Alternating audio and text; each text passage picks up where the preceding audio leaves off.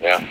From the studios of Teeing It Up in the Swamps of Jersey and Charleston, South Carolina, this is Teeing It Up presents the Sunday Sprint for Week 10 of the National Football League. We are recording this on Saturday, November 14th at 4 p.m.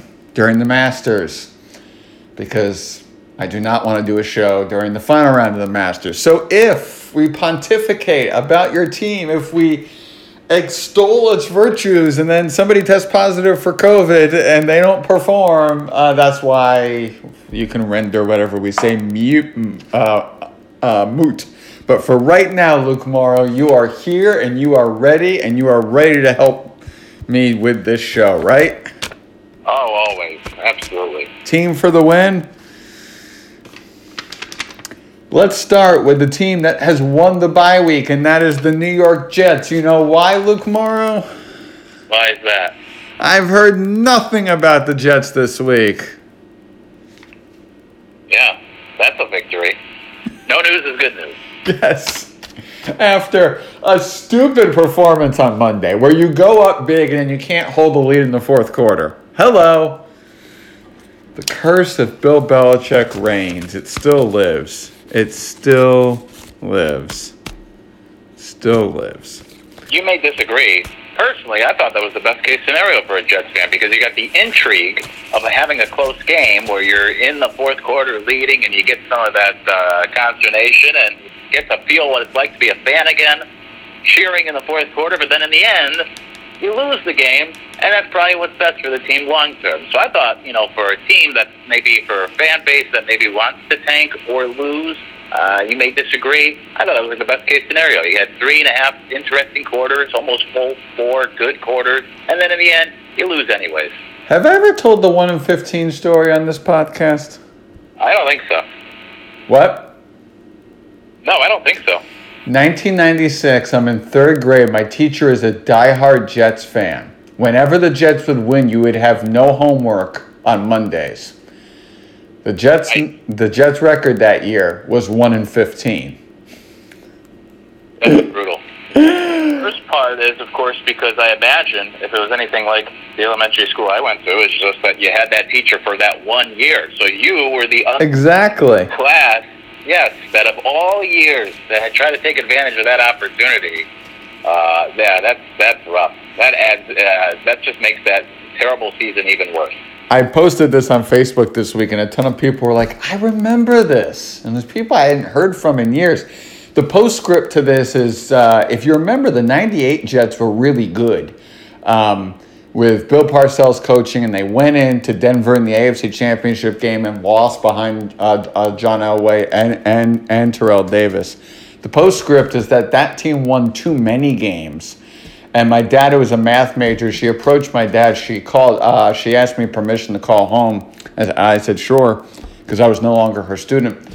And he had to devise a formula for her for the Jets, where if they scored above a certain level, there was no homework. But if not, you had homework, just because they were not losing enough games to make it work. Hey, that's every kid's dream.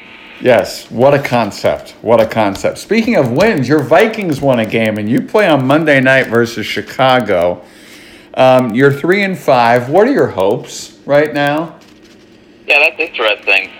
It's like, the classic line from The Godfather, where I thought I was out, they're pulling me back in, because I had already turned my attention to the future. I figured, all right, let's get a top 10 draft pick. Maybe we could get ourselves a quarterback in the draft for the future. And then they win these back-to-back games, and, they win 2 divisional games. The defense looks much better. The team, Dalvin Cook is playing fantastic, and you're thinking, well, now they're 3-5, and you look at their schedule, they very easily could, I'm not saying they will, but they could win their next 4 games. They probably should win 3 of the 4 games. And suddenly that would put you at, 500 and right back in the playoff race. But at the end of the day, even though this team's been playing well just the last 2 weeks, small sample size, do I think this team can go win in the Super Bowl? No, I don't. So at the end of the day, I guess it is set to just, lose for the draft pick. But with that said, as a fan, no matter the circumstances, it's always hard to root against your team, just like the Jets this year, I'm sure. So, I hope the Vikings keep this up. At this point, go make the playoffs. Let's make something happen. In terms of Monday night against the Bears, though, it'd be classic Vikings. That's just when you're feeling good, this is when they let you down, and they always do on Monday night. Kirk Cousins, as we know, terrible on Monday Night Football. The Vikings have won 3 of their last 20 visits to Chicago. They always play terrible at Soldier Field for whatever reason. So I'm expecting a letdown for Minnesota. But if they do win Monday, now suddenly it's like, right back in the playoff race in the thick of things in the NFC, and it starts to get interesting for their second half of the season. How much talk has there been among Viking fans and in Vikings media about the expanded playoffs if the NFL cannot complete the regular season? Because now that the owners have approved this, and if the players approve it, you're currently 2 games out of the 7th wild card, and the Bears are a half game back, so that would put you a game and a half back of the 2nd wild card, and you face the 4th wild card, and you face them this week. So how much has COVID-19 come into the discussion in Vikings media this week? Yeah, that's a good point. If the Vikings win on Monday, then at worst they'll have the same amount of losses as all those teams. The Bears, the Niners, and the Lions would be the next closest to them. For all those teams that would be fighting for that 8th seed, and then suddenly, they'd be very much in the playoff picture. I personally, honestly, I haven't heard much about that potential 8th spot. We talked about it on my show, and I had some people on the show cover the NFL, and it just seems to be that obviously that's the contingency plan, so it's not some sort of guarantee, but in talking to many, the feeling is that, that's plan B and obviously the last resort, and they think that will be the case, that won't be a necessary plan because we will get through the season. So we'll see. I would say, you can't count on that 8th seed playoff spot for obvious reasons because you don't know if that'll actually be the case. But it's something that is just kind of, I guess, in the back of our minds right now because the hope and the belief is still, or the expectation is that, we're still going to get through this year and move forward as normal as the 7th playoff team. All right, we're going to throw out the script and do something a little different here. Carolina, Tampa, will the Masters lose viewers to that game? Ooh. I'll say yes, just because, not even because the game, just because it is the NFL. And so that's not the point of this exercise. I want to go 1 p.m. game by 1 p.m. game. Is this the reason the Masters may lose viewers tomorrow? That game, I'll say yes. Houston and Cleveland. No. Washington football team and Detroit. No.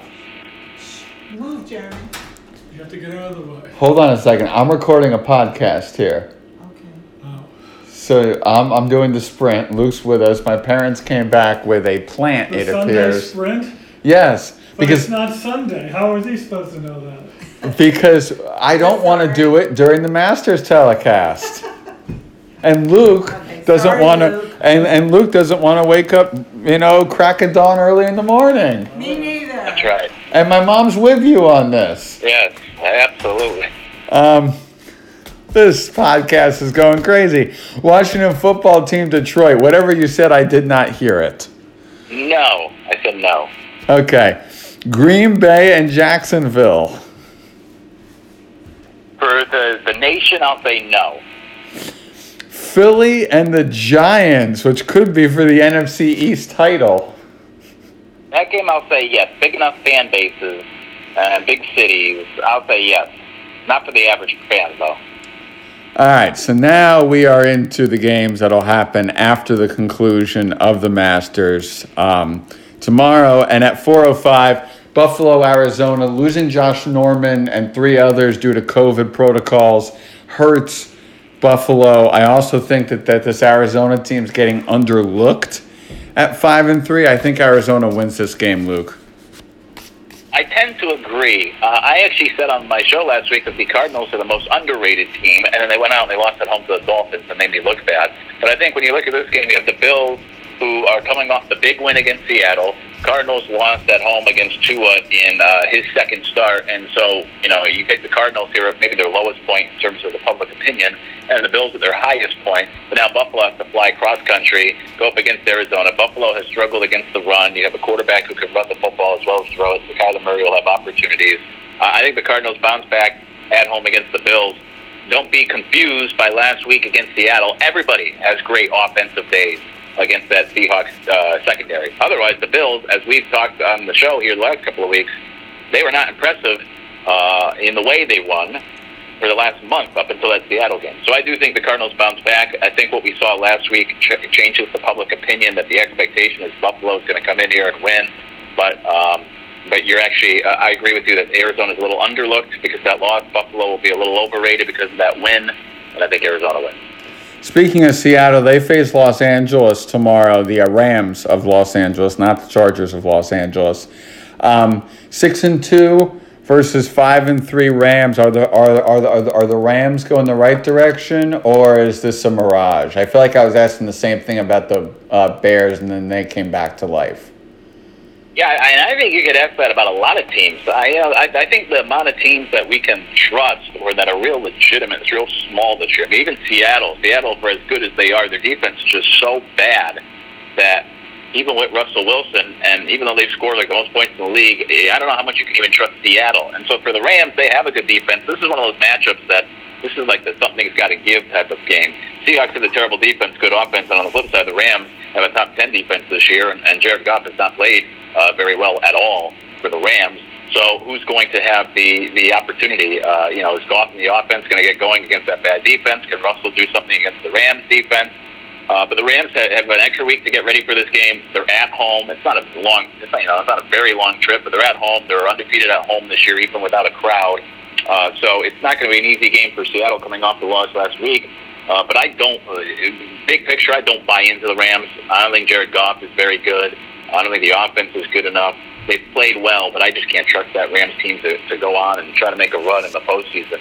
They very well may beat Seattle. I think it's a tough matchup for the Seahawks this particular week. But the Rams are one of those teams that, despite their record, I would put them more in the Bears category. Even like the Titans, I'd throw in there. The teams with good records have looked good at times, but just I don't think they're balanced enough for me to trust them. 49ers Saints. The only reason I'm asking about this game is the impact of no fans in the Superdome, and if you think that might help San Francisco even without Jimmy G and all the other pieces they'll be missing. Yeah, it'll certainly help. Will it help enough? I don't know. But, I mean, there's a reason why the Saints were trying so hard to get fans in their stadium to the point where they're talking about moving and playing, at LSU or wherever just to be able to get fans. It is a big loss. And we've seen this year home field advantage is not the same advantage it once was. The advantage more so is now just either the travel or really it's the COVID-related where you have to make a decision a day in advance of who you could bring or not. If you're the home team, you get an extra 24 hours to try to figure out your COVID situation if you're dealing with that and get players back out on the field. Whereas, for example, like Ben Roethlisberger, he's good to go, but say, they needed 24 more hours. Well, if you're traveling, you lose out on that 24 hours. So I think that's where the advantage is, not so much the game itself for the crowd. And we've seen this year the home field advantage. Normally, home teams win about 60% of the games.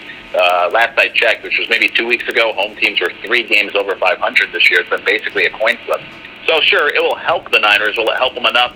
I don't think so. I do think it will be a closer game than the Saints are favored by like 10. I think the Niners will keep it close. I think it'll be a one-score game. I think people are getting ahead of themselves with the Saints team just because of that impressive win last week against the Buccaneers. The Saints are another team I'm not 100% sold on, but I do think they beat the Niners to win the game. And if I'm not mistaken, Michael Thomas comes back this week for the Saints, right? I believe so. So that should help as well. Luke, we're getting to the end of our radio program. Aww. I know. What is your game of the weekend? I'm going to say the Sunday night game. Probably Seahawks-Rams, but I'm going to go Sunday night, Ravens-Patriots, because I think it's an intriguing matchup. I've said it before, but I'll say it again. This is the last chance for the Patriots. And on the flip side,